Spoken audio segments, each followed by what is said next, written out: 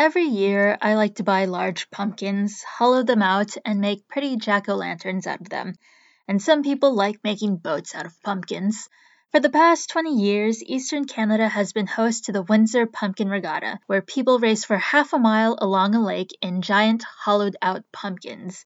And it isn't just one round of racing. There are multiple races in different categories, such as motor-powered pumpkin boats and traditional paddled pumpkin boats.